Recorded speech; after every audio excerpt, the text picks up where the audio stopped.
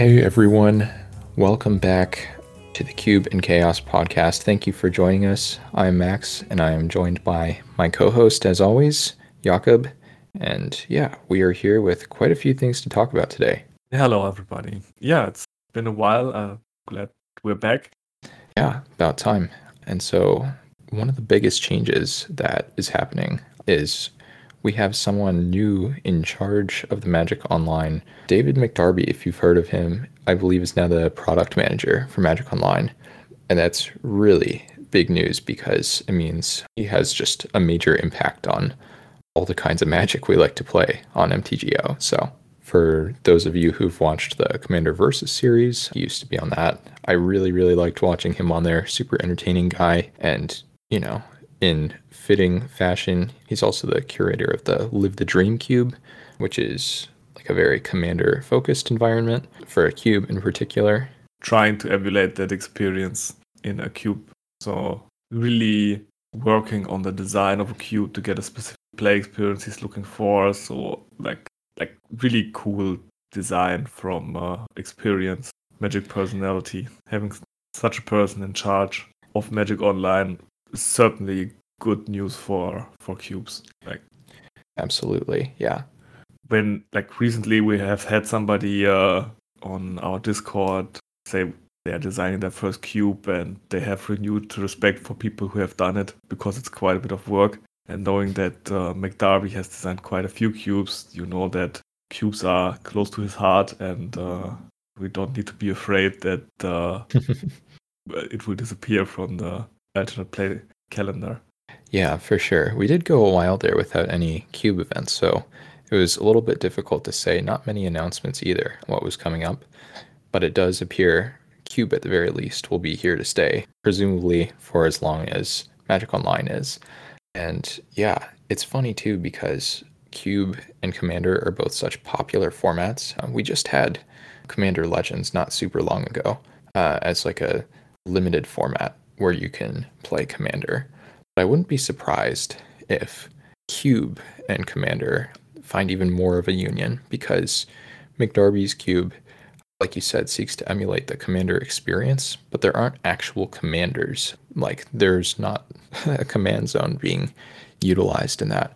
So I wonder if we'll see more of that in the future, too. It seems not out of the realm of possibility. Yeah, for sure. I'm not sure how likely that is. I'm not sure how well received overall the Commander draft format was on Magic Online.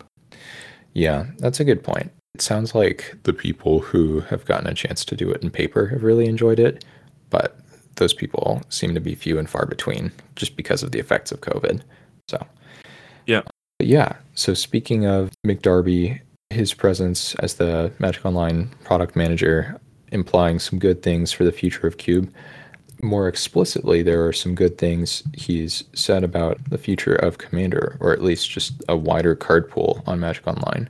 So in the Adventures of the Forgotten Realms article he released, you can't find it very easily if you go to the Magic Online mothership site. So we can put the link just below this file, and we can show you there's this little passage here where he addresses the fact that a bunch of Commander cards recently have been missing from Magic Online, especially some really sweet ones that I imagine would be pretty expensive in treasure chests and things like that. And it seems like he is committed to getting those cards onto the client, which is just excellent news for people like Jakob and me who want as many cards as possible to be on the client for our cubes. I know Jakob has run into some ancient cards not being on the client in the past, and now, yeah, I mean, it's even easier to have that happen with the very powerful newer cards. So, yeah, I think the new Commander product cards are impacting more cube designs on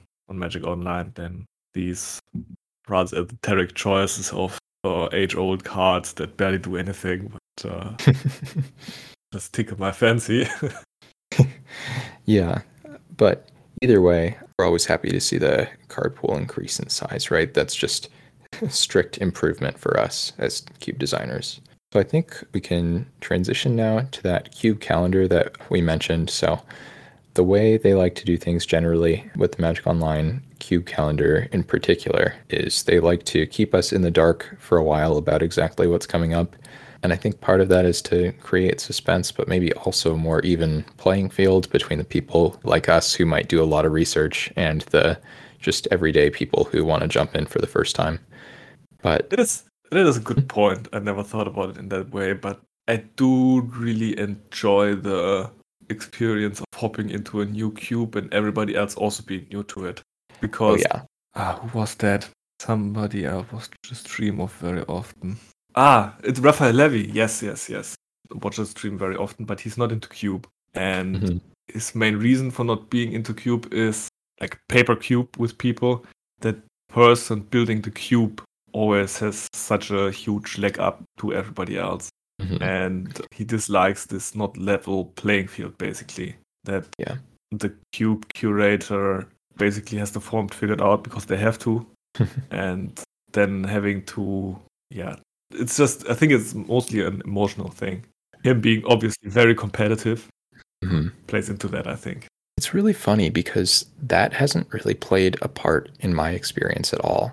Like, there have been times where it feels like, oh, I know what I'm doing because I've created this environment. But there have been other times where I'm totally proven wrong and I lose to something that's not even intended to be an archetype. Like red-green playing the curve of like 2 drops through 7 drops. Yeah. And I don't know. I feel like with my cubes in particular, like my win rate has been pretty modest. The times when I'm really able to go nuts feels like it has to be a format that Wizards is putting onto Magic Online.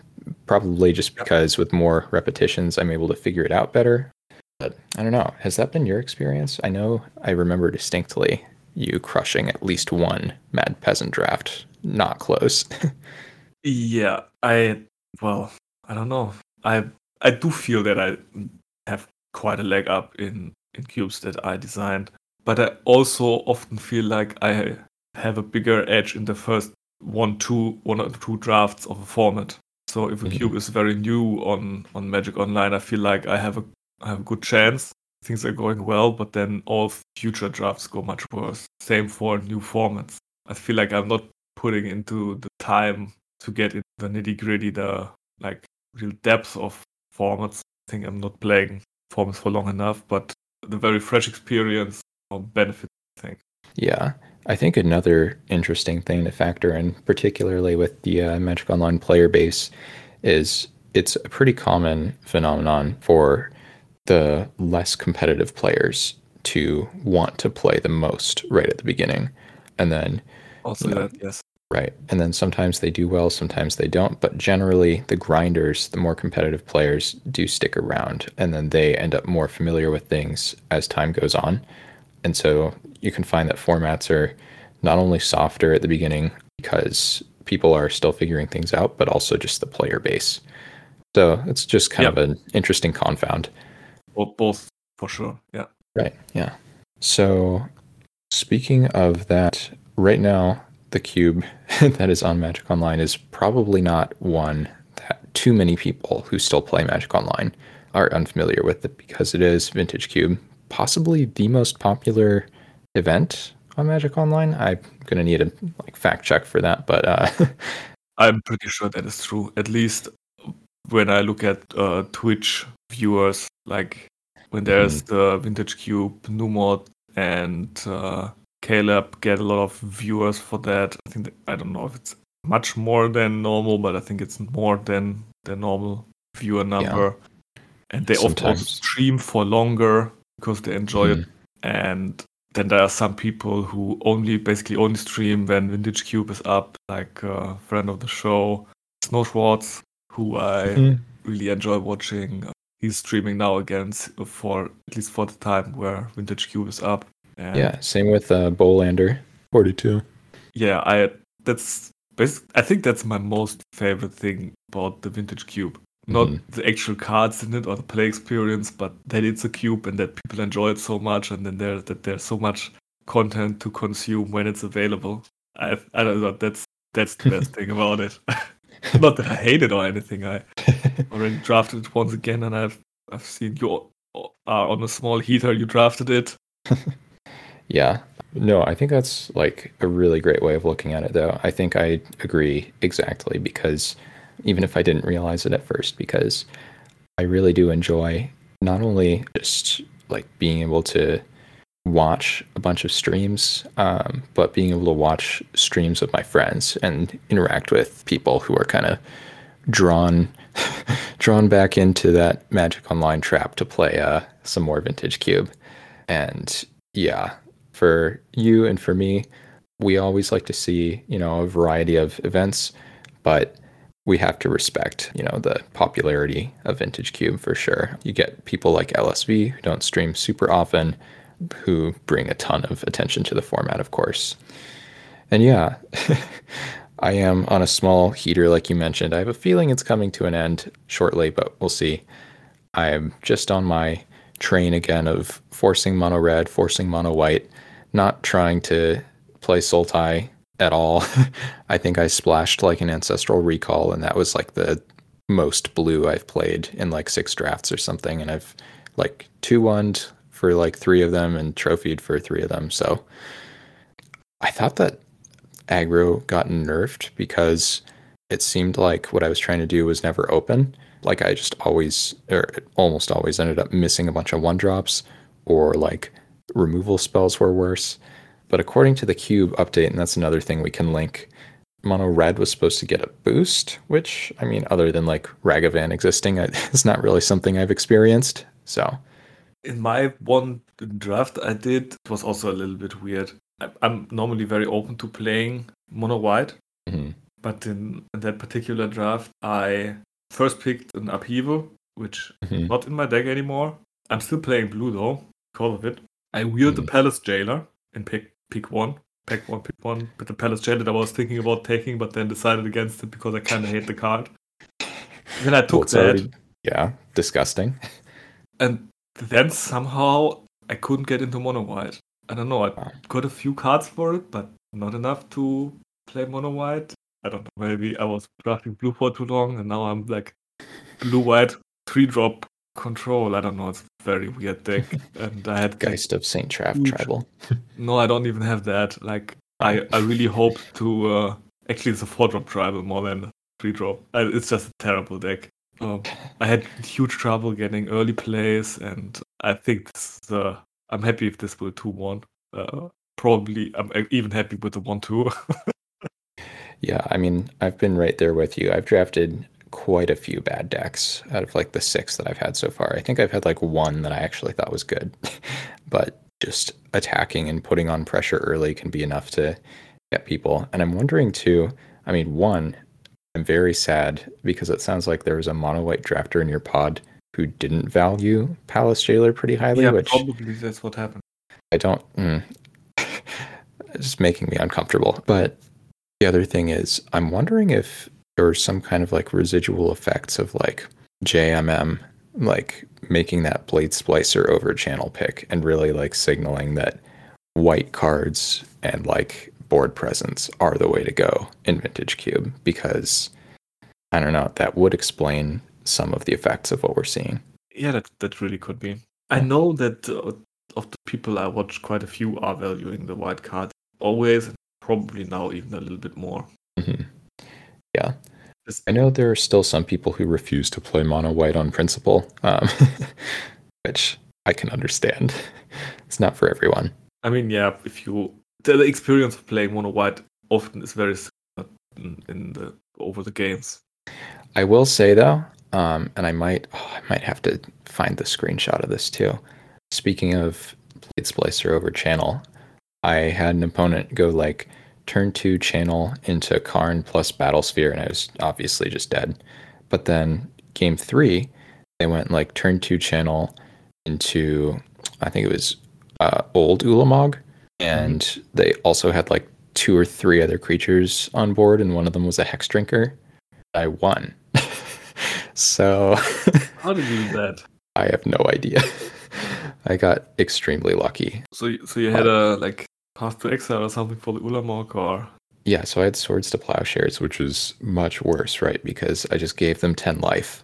Yeah. And then I managed to like claw back into the game with like 6 power flyers like Spectral Procession and the PV card, and it was just the craziest, luckiest thing ever.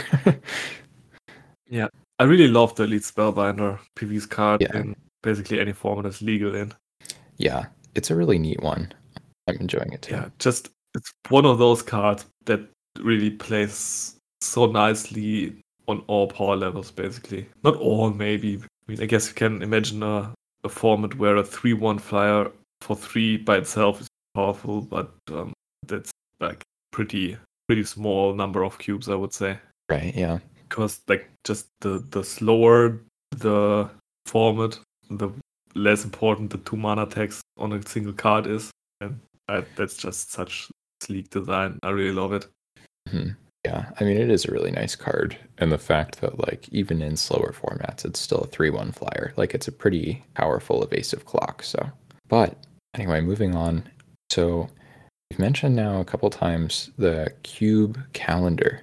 So this is a totally new like term for the alternative play calendar potentially. So it's unclear whether this is replacing the alternative play calendar, at least in terms of terminology, or maybe it's just the more accurate way of describing like the events that are coming up on the side.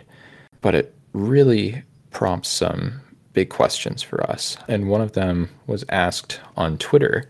So someone who shares our love of Chaos Draft wanted to know whether the term cube calendar would mean that Chaos Draft wouldn't be coming up on Magic Online anytime soon. Pretty reasonably, in my opinion. And it looks like it will be returning to Magic Online. Chaos will be, but who really knows how long it'll be? That said, though, I feel like it's almost a year now.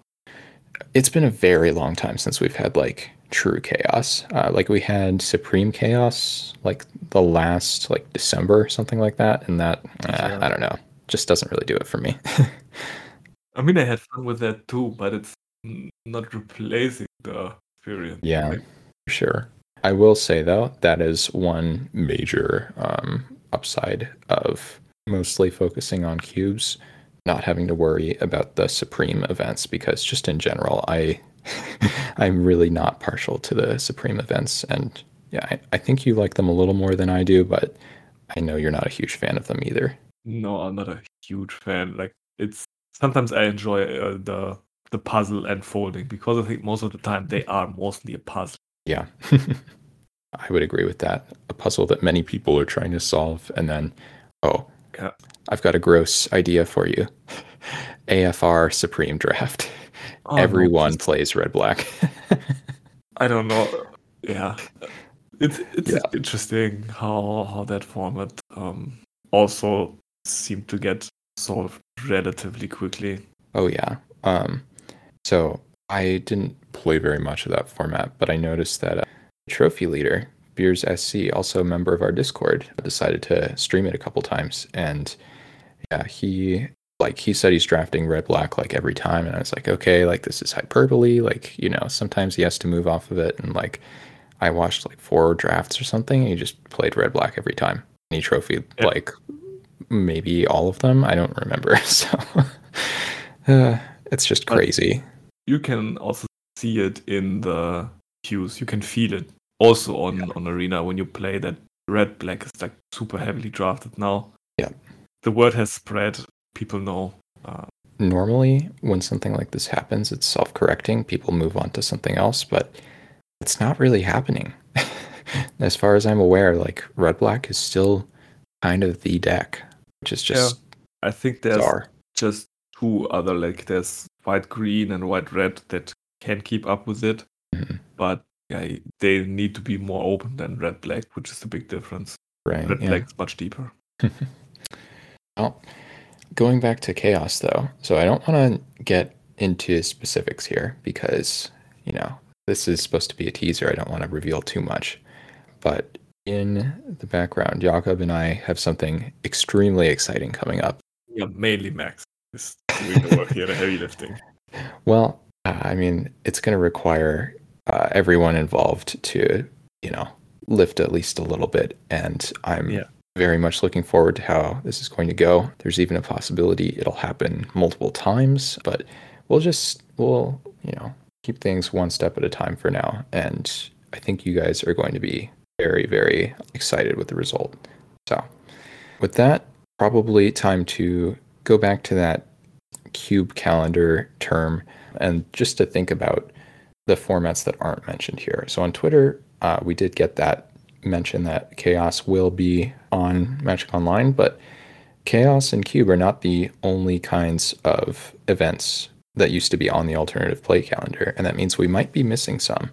So I know like Battle of the Plains used to be one that we would get every now and then. We've been getting a bunch of Supreme draft formats, but a really popular one that we haven't seen for quite a while would be the flashback drafts. We only usually have a couple different flashback drafts that show up reliably. We usually have triple Zendikar, we usually have triple Innistrad, and triple Khans of Tarkir.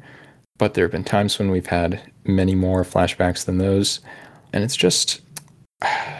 a little bit sad because it's hard to imagine that that cube calendar is going to leave space for Chaos and these other flashbacks that are kind of falling behind.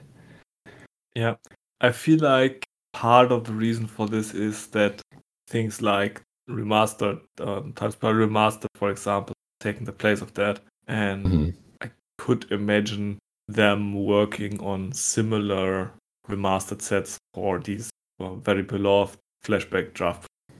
Yeah, that's a good point. I believe actually Gavin Verhey had mentioned something along these lines, that Time Spiral Remastered was a pretty big hit. I mean, it was sold out in paper very quickly. Yeah, I think we will probably be seeing similar remasters coming up. So maybe for like original Ravnica, something like that, that would be sweet. Speaking of flashbacks, I really enjoyed the RGD Ravnica Guild Pact Ascension flashback. I still am hoping to create a cube at some point that does a decent job imitating that format, but we'll see. The other side of the coin, though, is that it seems like McDarby is pretty responsive on Twitter to these issues. So what that means is if you have an opinion, if you want to try to rally support for formats you're worried are being left behind, there is an option. Like there is a way to do that. And no, it's not the best way to do that because at the end of the day, it is social media. And that means that people with more followers have more influence, things like that. But, it's better than no way to communicate with the people who are in charge of the Magic Online client. And yeah, that just gives us a little bit of hope for almost like voting, just having a little bit of political efficacy, if you will, in the Magic Online client. Time to transition to Modern Horizons 2. Do you think it was like his one of his first decisions to say Modern Horizons 2 is back, baby? I do. But I also think that from a financial perspective, if I had to guess, I feel like one of the reasons AFR is disliked as much as it is, I mean, there are a lot of things going on here. Like outside of the usual MTG, like intellectual property, the fact that there's a bunch of die rolling going on. And another thing is that this is a huge drop off, right? Like this set, so many people have compared it to a core set, and it is sort of replacing a core set. It was playing a bit like. Right, exactly. But yeah, any set following up MH2 is going to have a rough time because, especially with MH2 only having, what was it, like a few weeks, something like that, on the client before the events were taken down. So you release like one of the best formats possibly ever in Magic and take it down quickly and replace it with something decidedly a little subpar. It's going to receive hate that it doesn't deserve just for that drop off, I think. But I also have to say that I think the general view of that is a little bit skewed because of the reach of people on Twitter and our bubble of following many pro players, watching streams of people who like grind the game quite a bit. And for sure. The experience of most Magic players these days is them playing Arena, and they don't have that contrast. They are playing AFR after Strixhaven, which was a good format, I would say. and then it feels quite a bit different. Then the complexity drop-off is not quite as strong, and yeah, it's still different because I've heard many people say that, and that is quite true, that it's not a very high synergy format. Mhm. There's basically 4 synergy decks, and the rest are just more or less good stuff. Like Right. the problem with the format, though, in my opinion, and the thing that makes it not have such a longevity to me, is the color imbalance, which is Mhm. much worse in Everything Restored. I think in Everything Restored, there's basically blue and green as very good, and everything else sucks. If I remember correctly, like you really need to get lucky with uncommons to have Yeah. fun decks in AFR outside of green and blue. And in the new set in Adventures in the Forgotten Realms, it's only blue being weaker and Yeah. not appealing so much to people, and Right. black-red being like too strong. But there's still something in the middle there, and therefore I still think it's a better set. And I do enjoy the set because Right. and like many people do like a bit of a core set palette cleanser Yeah. once every year. Yeah, I actually enjoy core sets a decent amount too. We had a couple of good ones recently, in my opinion. I enjoyed M20 quite a bit, and M21 wasn't my favorite, but I even enjoyed that set a decent amount. I But play them yeah, all, I enjoy them. I won't play them as long as other formats, but that's fine. yeah. Yeah, I was noticing like there really are a lot of similarities to Avacyn Restored, like AFR, AVR, even the acronyms are similar. But something else I was thinking about, and this is, that kind of a similar drop off, whether you're going from Strixhaven or from Modern Horizons 2. And my biggest complaint, just generally, there are no smoothing mechanics. So, like, the closest thing you can argue to a smoothing mechanic would be like venture into the dungeon, because then, if you're choosing Phandelver first, right, you get a scry. But there's nothing that really helps you mitigate screw or flood. And that means, unfortunately, you have like more non-games than you do in other formats. In Strixhaven, you had Learn, which is a really amazing mechanic for Limited in particular, not something we've really seen anything like. And I imagine it's something we'll be seeing more of. It was just like too successful for Limited, I think, not to return. And yeah, in Modern Horizons 2, we have a ton of cycling. We have basic land cyclers, we have artifact land cyclers, and We have wizard cyclers. right, basically just like it was difficult for variants to hit you as hard in those formats compared to AFR. I think it's interesting that going back to what you said about like the 4 best decks, just noticing now, oh yeah, blue isn't in any of those color combinations. So it makes sense that it's the weakest color. Yeah, with the 4 best decks, in my opinion, are just 2 of them are different flavors of black-red, and then red-white and green-white. Yeah. These decks are enjoyable, but you don't get into them every time, and yeah. Gotcha. Yeah. Okay, but yeah, going back to Modern Horizons 2.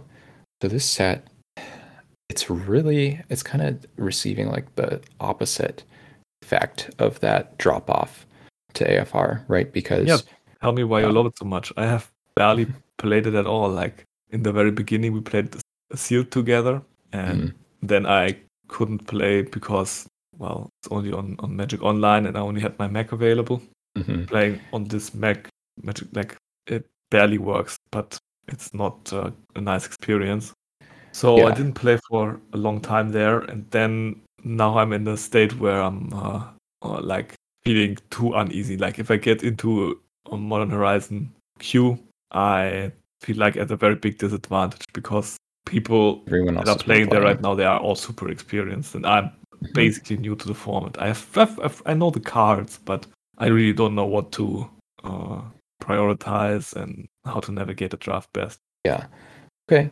So I think I'll start off by saying like the sealed format is something I've played a bunch of, and I enjoyed it a decent amount, but I think the draft format's actually much better, even though I haven't played very much. And one reason for that is just it's a very, very synergistic format, so you have more control over things. That said, though, with my drafts, I kept trying to play like blue-green or like blue-green 5-color, like Converge, basically like decks that you end up playing a lot of the time in sealed. So my experience in sealed losing to these like 5-color decks definitely has like informed what I've tried to do in draft.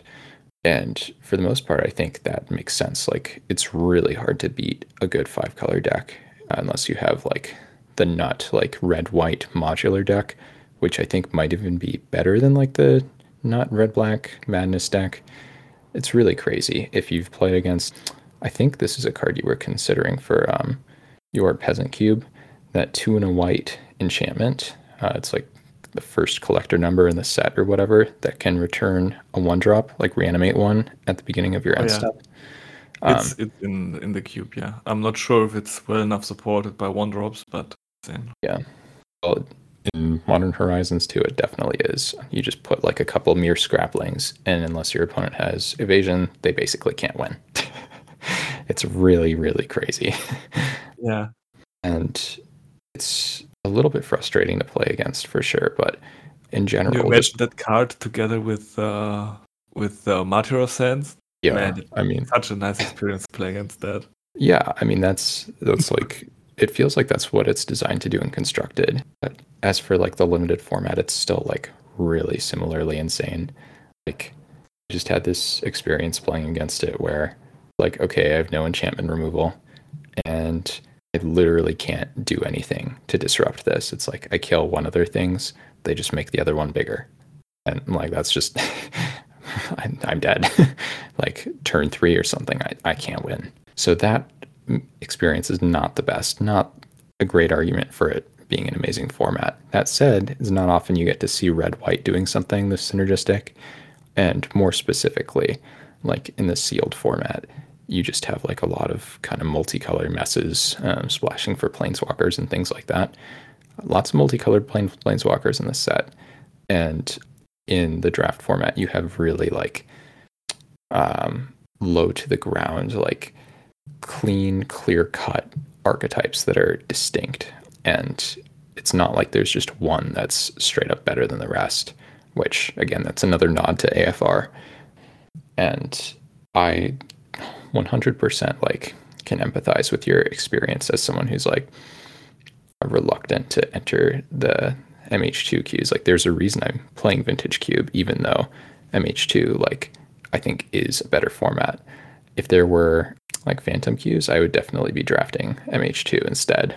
But it's just with the non-Phantom queues, really not a great experience to spend like 25 tickets entering and then like go 1 and 2 by the skin of your teeth, like barely miss out on the 2 and 1, and then like get nothing basically.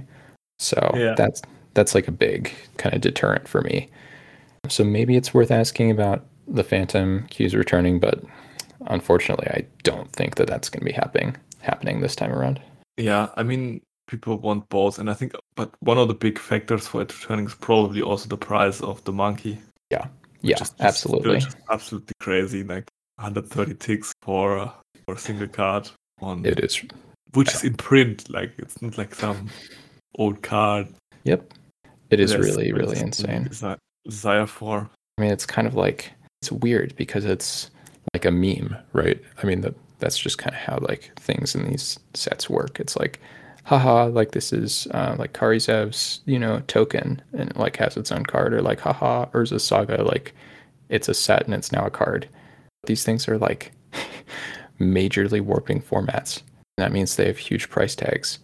So these like joke cards are actually like very serious, like forces to be reckoned with. And it's just kind of like a weird thing. It's like Magic isn't like taking itself seriously, but like we are all forced to take cards like Ragavan and Urza's Saga seriously. And it's funny too that like, the strong cards in MH2 show up obviously in MH2, the format, but also in the Vintage Cube. And you can kind of like use that overlap to think about, okay, like, well, what is Wizards going for by like, saying, hey, no one's drafting AFR, let's put these formats on, and giving players maybe a little taste of what's going on in Constructed too. And yeah, Ragavan is just... People not drafting AFR so much, I think it's not like a big problem. their perspective. Because the queues are still firing super quickly on Arena, so that the newer player target base is receiving the product more well than the outspoken streamer and Twitter community of grinders, and they reach their goal. I think there's no big resent from Wizards side with AFR, I don't think. No, I think you're right, but it's also kind of interesting to note that, like, these formats that were like released in almost an emergency way onto Magic Online are formats that people can't play on Arena. You can't play a Vintage Cube yet. Notice the yet because it does feel like with Historic, that's sort of what they're going for. They're just slowly implementing. Yeah. The first few times the Vintage Cube will be around on Arena, it will feel so different from MTG, although I'm pretty sure. Yep, it will, but I think unfortunately for MTGO, it's all downhill from there. As soon as you get Vintage Cube on Arena, then I think the primary reason you have people on MTGO becomes constructed. And then, I mean, that spells doom for us, but probably also spells some percentage of doom for constructed, because they need the packs to be opened for the economy to stay sustainable. Unless they completely change around the treasure chest economy and like put way more cards in each chest to keep things going. I don't know. They might be able to figure it out somehow. Cut limited completely out there. That would be sad, but. Well, I'm learning how to get back into chess, so when Magic Online does inevitably crumble to the ground, I'll have something else to do. No, I'm just kidding. I mean, I think it's far in the future, but it could be inevitable in some ways. Yeah, I think it is. Like 10 years from now, maybe, or something. I don't think it will happen soon, but. Yeah, it might happen sooner than we think, though. That's the thing I'm worried about. I don't want to overestimate how much time we have left. I don't know.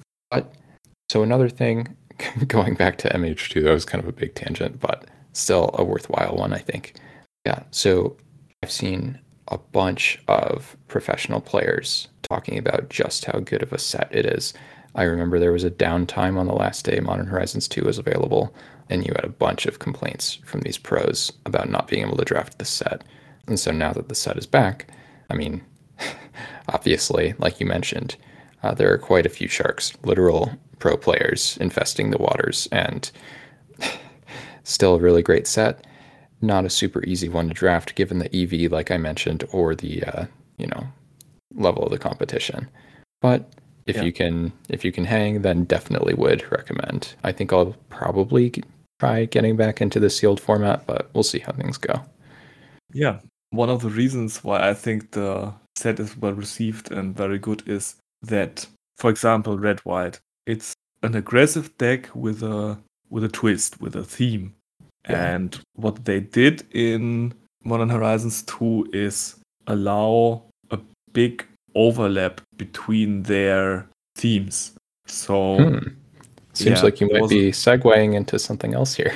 Yes, I am. Like I read a very short but nice article by Architas on Cube Cobra. We will link that, posted already a month ago.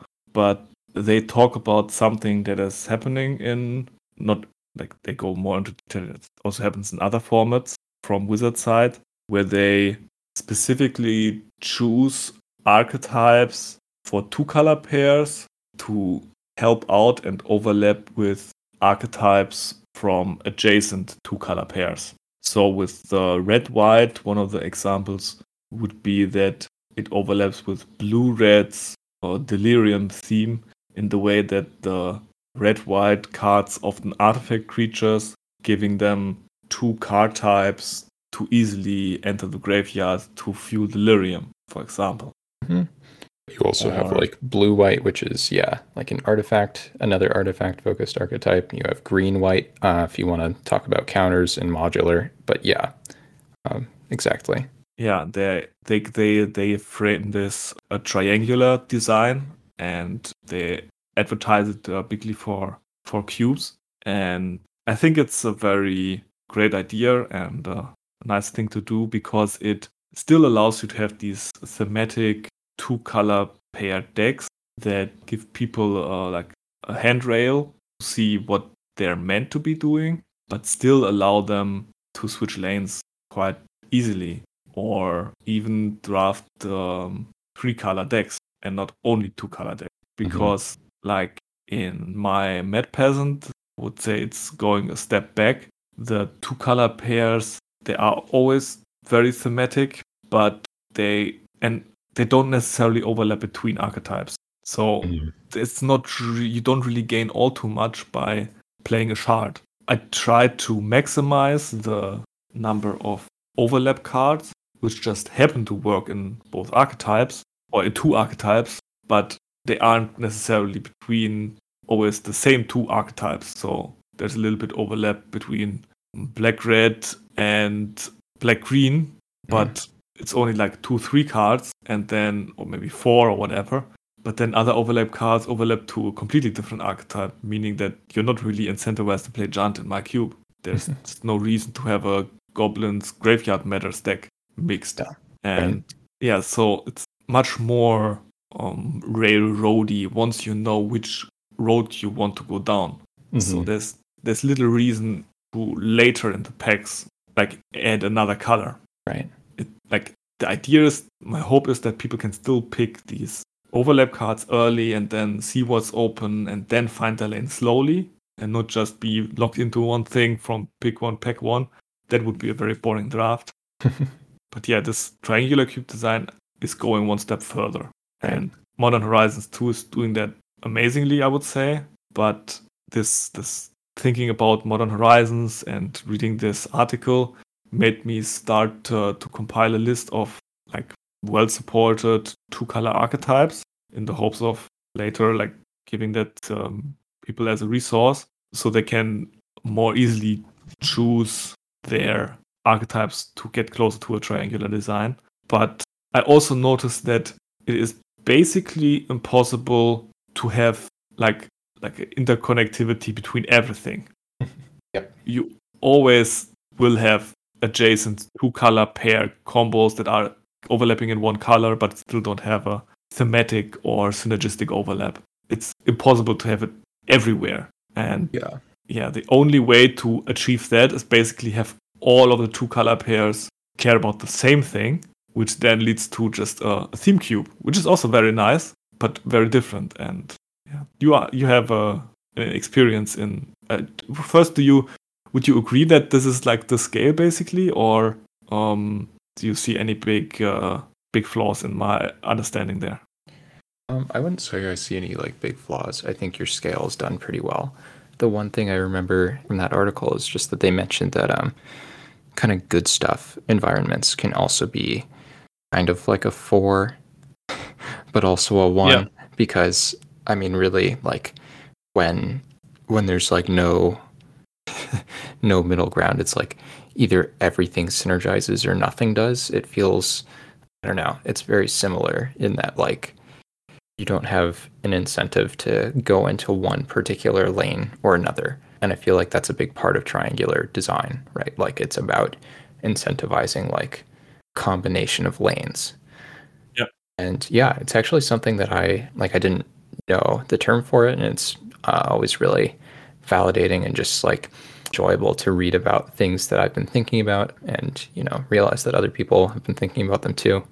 And so, yeah, in my limited as Garfield intended cube, I definitely have been shooting for some triangular design. I think like the best place you could probably see it is in my like Sultai wedge. And you see like green, black, and blue, black are trying to reanimate stuff, but in different ways. Like blue, black is trying to play more of a controlling role. Green, black is trying to play like a little bit more of an aggressive and mid-range role. And then you see like green, blue, which is trying to play the same kind of payoffs that blue, black, and green, black are in terms of reanimation targets, but instead of trying to reanimate them, just trying to cast them. So that would be like, what I think is like my most cohesive example of like triangular design. But then there's some others in that one as well. And yeah, like you said, it's this really kind of like weird, like double-edged sword, I want to say, that there's not like an amazing way for everything to overlap.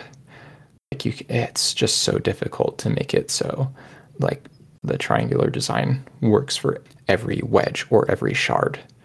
I think it won't. Yeah. You can try to get it to work for as many as possible, and that's fine. What I feel like would be a nice help for people is that like you choose a few archetypes that you really want to design, and then like find the specific archetypes that fill the gaps to have as much overlap as possible, while obviously never reaching like 100% of interconnectivity between the archetypes. And that's still probably a great play experience. Just even thinking about it in a small way will already make it steer you in the direction that makes it less railroady.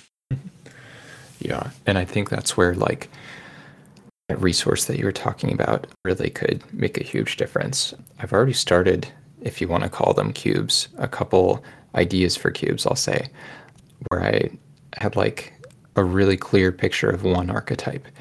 And then I started thinking about how other things could synergize and try to fit together like triangularly. And I couldn't really figure it out. And so I just kind of set it aside and say, okay, I'll return to this later. But, without anything super accessible to kind of think about other archetypes, it's really a big deterrent for me to like try to go through that again. And I can't tell you too how many like new cube designers just like don't know what everything should do. Like even if you're just looking at like 10 color pairs, like 10 is a lot. You have to figure out a lot of stuff just to try to set up like your first cube. Like big hurl. Yeah. So I feel like on the one hand, like there's this kind of like instinctive desire for everything to overlap somehow and just like create like the 5 wedges and 5 shards, and somehow everything is triangular and everything works. And we know that realistically is impossible. I mean, they didn't do it for MH2. And there they had so much more freedom because they can just make new cards up to fit the gaps or make up new keywords or whatever. Like they can do that, but they didn't. And that shows you how hard it is. And as a cube designer, you are even more constrained. You have the cards that are printed, and if even if you find like the perfect archetype mix, maybe some of them are like trash tier power level and some others are vintage cube power level, just from the, I don't know, like if one of your archetypes is, I don't know, some super strong ramp with crazy big late game bombs and the other one is, I don't know, dog tribal or whatever, then I don't know how you would end up there, but you might, even though they seem to fit, get in the problem that the cube is not balanced anymore. So it's really hard. Like so many things are in your way there. So just trying to get a few of them to overlap already makes the experience better, and you can't like make the perfect triangular cube designed cube. Right. And I feel like that's kind of the art of it, right? Like there is no like perfect way to do it. And that means that like it's allowed to be subjective. People are allowed to have some overlaps without everything overlapping. Yeah. It's so hard to figure out like what is most enjoyable. I don't think we have enough experience to say, and obviously that would be subjective too. But I don't know, just a really interesting thing to think about. And the other thing I wanted to mention is, and like you've alluded to this a bit, but like just because we're talking about shards and wedges doesn't mean you actually have to play a shard or a wedge, right? So like one example would be like these kinds of designs really make drafting interesting, like as well as, things like deck building, gameplay, etc. So you can take a card, let's say, just convenient example, in my Peasant Cube, you can take a black reanimation spell and you're set up to either go into blue-black or green-black because of the overlap of the archetypes. You can take a black sacrifice card and you're set up to either go into red-black or white-black. And so that's just like, you don't have to play like all 3 colors. You don't have to play Sultai, you don't have to play Mardu. But the point is like, you have that flexibility, and that prevents cards from being like railroady, like you've mentioned, and like kind of parasitic. Yeah, and it's naturally more easy to find overlap cards than later. So if you have very distinct archetypes that don't have a natural overlap, you can still find overlap cards that allow pivoting when picked early, but it's much harder. Mhm. And there are fewer of them. That is one thing that I, just for the sake of like circularity, will say. It kind of makes me think that we do have quite an advantage when it comes to triangular design, right? Because we know which archetypes overlap and which ones don't. Whereas like people drafting our cubes really aren't as well aware of that. I mean, they can take the time to put it together. Or I've they done can that. take the time to read the cube description sometimes, but most of Right. the time they don't want to do that, and I can really understand that. Yeah. I don't always do that either. Often I do because I'm curious, but Right. A couple other things about the Modern Horizons 2 archetypes. So we've lauded the set, a few times in a few ways already, but there are some archetypes that are like pretty parasitic. Like you have black-green elves, red-green storm. These are not decks that really overlap with anything, but they're there. And they're still part of the format. People still really enjoy the format, even the limited format, despite these archetypes. So it's not like just having a couple that don't overlap with things very easily is really going to prevent people from enjoying it, which is interesting to note. Another thing that's very interesting to note, the archetypes for this set were not going to be originally what they ended up being. So I know red-white was going to be the very original theme of equipment, and black-green was going to be elves. And black-green is elves we've seen, I think, in Commander Legends and in Kaldheim recently, and then red-white is equipment we've just seen like 5 times recently, or just some absurd like number like that, not to mention in AFR as well. And it's funny because like we're talking so much about archetype overlap. We're talking about overlap like with other archetypes within the same set. We're not talking about like overlap across sets with the same themes, but that's actually kind of a big problem too. Like sets don't really feel distinct if you're just kind of doing the same thing every time. If your green-white deck is always a go wide deck, for instance, like I don't know, like what's the difference between like why? It's Anyway. a small line to tread also for making your cube. Like you don't want, like everybody has the feeling that they want their to be different, they want their archetypes to be different, and then they make it harder for themselves by, for example, excluding green white, go wide, because a tokeny archetype has very nice overlap with other like a nice overlap and an easy to achieve overlap with other archetypes. Just the two you just mentioned. An equipment archetype and a token archetype overlapping maybe in white, they do play well together. Like having equipment for your tokens is one way of making them into forces to be reckoned. So there is an overlap there and plays well together. So by restricting yourself in saying I want my cube to be something special and not using these like run-of-the-mill archetypes, you're also making it harder for yourself, which is just a balance to be found. Yeah. I think that it's okay to use the run-of-the-mill archetypes, like you said. Like, yes, there is a balance to be found. I've definitely used a bunch in the cubes that I've created.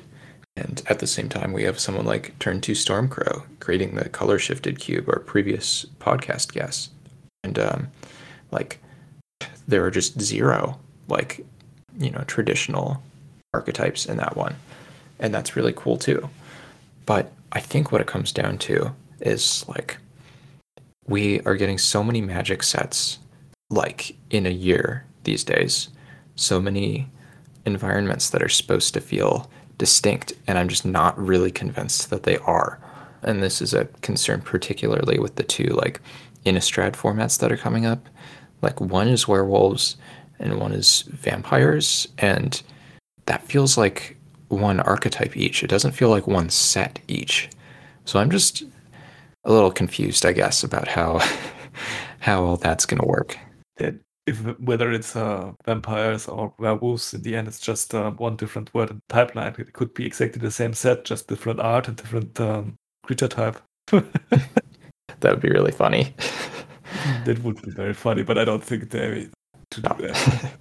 I hope not. They had April's Fool to announce it than spoiling a card from each set, which are exactly the same with a different typeline, different art. That would be something. They probably have that in the set, right? Yeah. They gotta have one just vanilla creature, which is exactly the same in both sets, just different art and pipeline. At least for one card. Like if they skip that joke, I would be very surprised.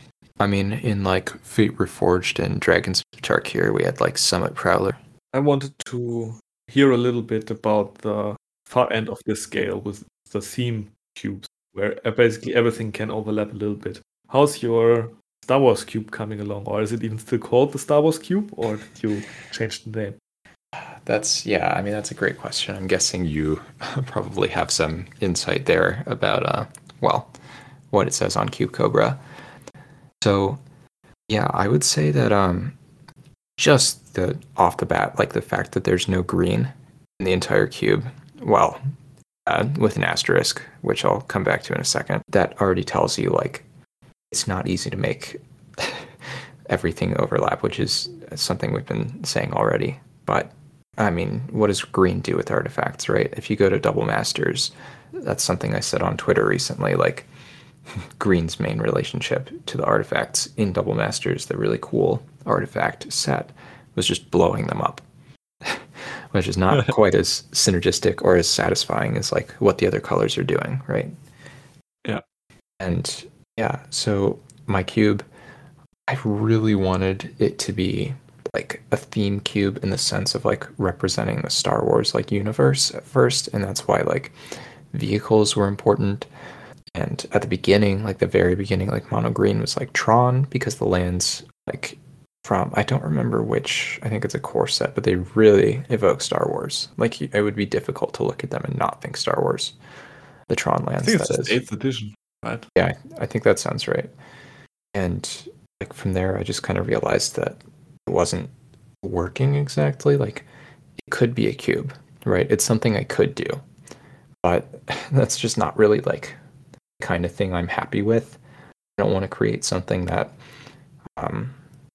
has a bunch of really cool like homages in artwork and puts like function and like playability second. I want things to play well more than I want them to like look good and evoke something cool. That's always been like kind of a conflict for me, like with commander decks and things like that too. So I've really started breaking away from the idea of like representing the Star Wars like universe, and just at this point it's like artifact synergy cube question mark in terms of the name. Not even sure if I want to keep the vehicles, even though I do think the vehicles are a nice touch. Like obviously if I wanted to turn it into an equipment theme for like red white, that has way more support these days, especially than like vehicles does. But I don't know, I feel like vehicles, like there's something kind of compelling about them still, and like they play interestingly, and black cares about colorless things. That's something in particular that I've been finding.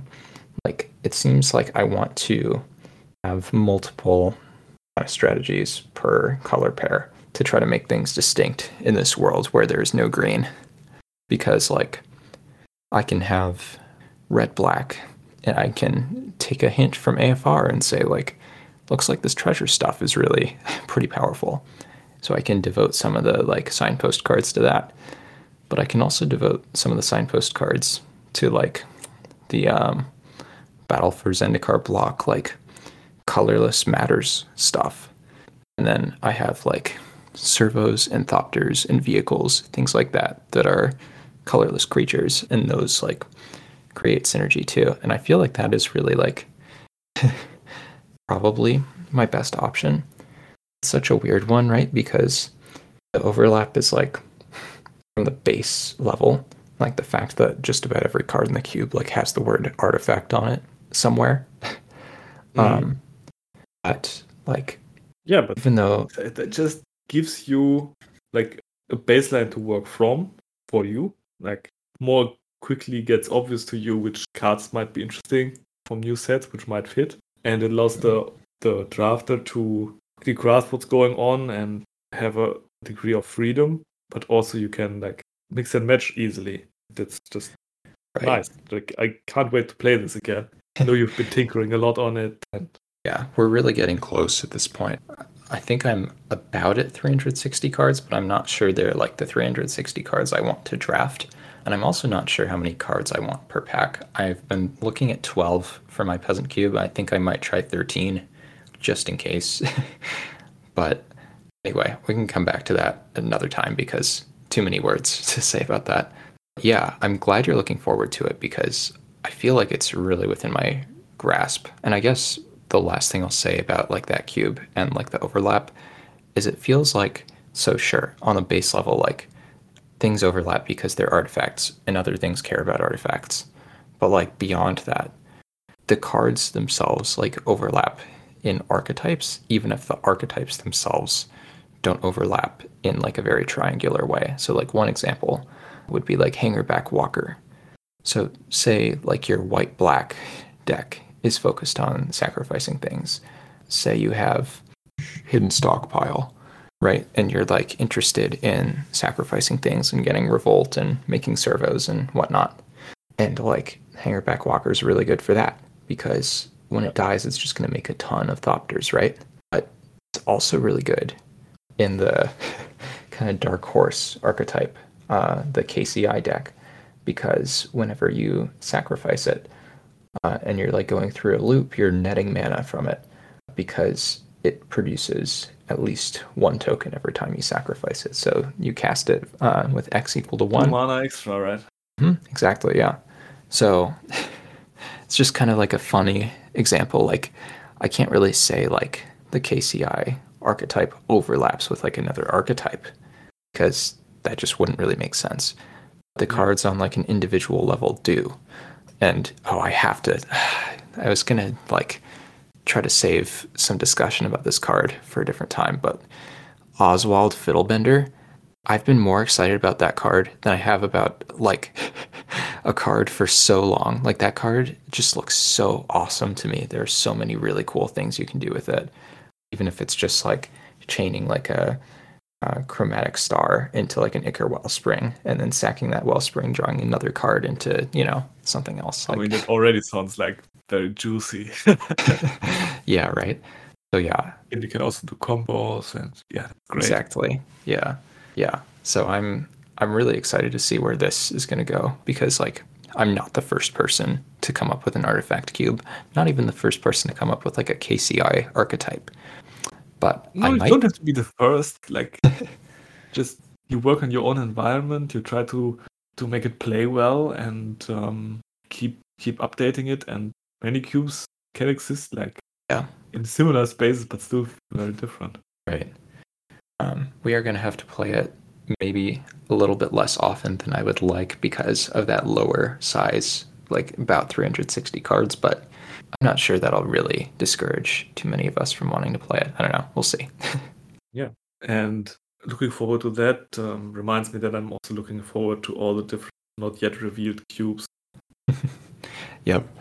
And cube drafts of our own as well. Always a good time to remind listeners that if you haven't joined our Discord, what are you waiting for? This is a great place for discussion about all the formats we've been talking about throughout this episode. Where we host our own drafts on Magic Online, Chaos drafts, cube drafts, possibly some flashback drafts coming up too. We'll see. And ask for input about your cubes. Right, yeah. We have many very helpful people. Just come and ask and you will get probably more feedback than you can incorporate, like, because different people have opinions and don't always work in the same cube at the same time. But if you are feeling a bit lost or need some ideas, talk to us. All right. Well, yeah, thank you very much for listening through this episode. Is there anything else you want to add, Jakob, or are we good to wrap up here? I'm good. All right. Well, looking forward to what we're going to see in the future. Like Jakob mentioned, hope to see you joining our server. Let us know what you think of the episode as always. And yeah, we'll be back soon talking to you more cube and chaos. Yeah. Bye, everybody. Happy cubing. Bye.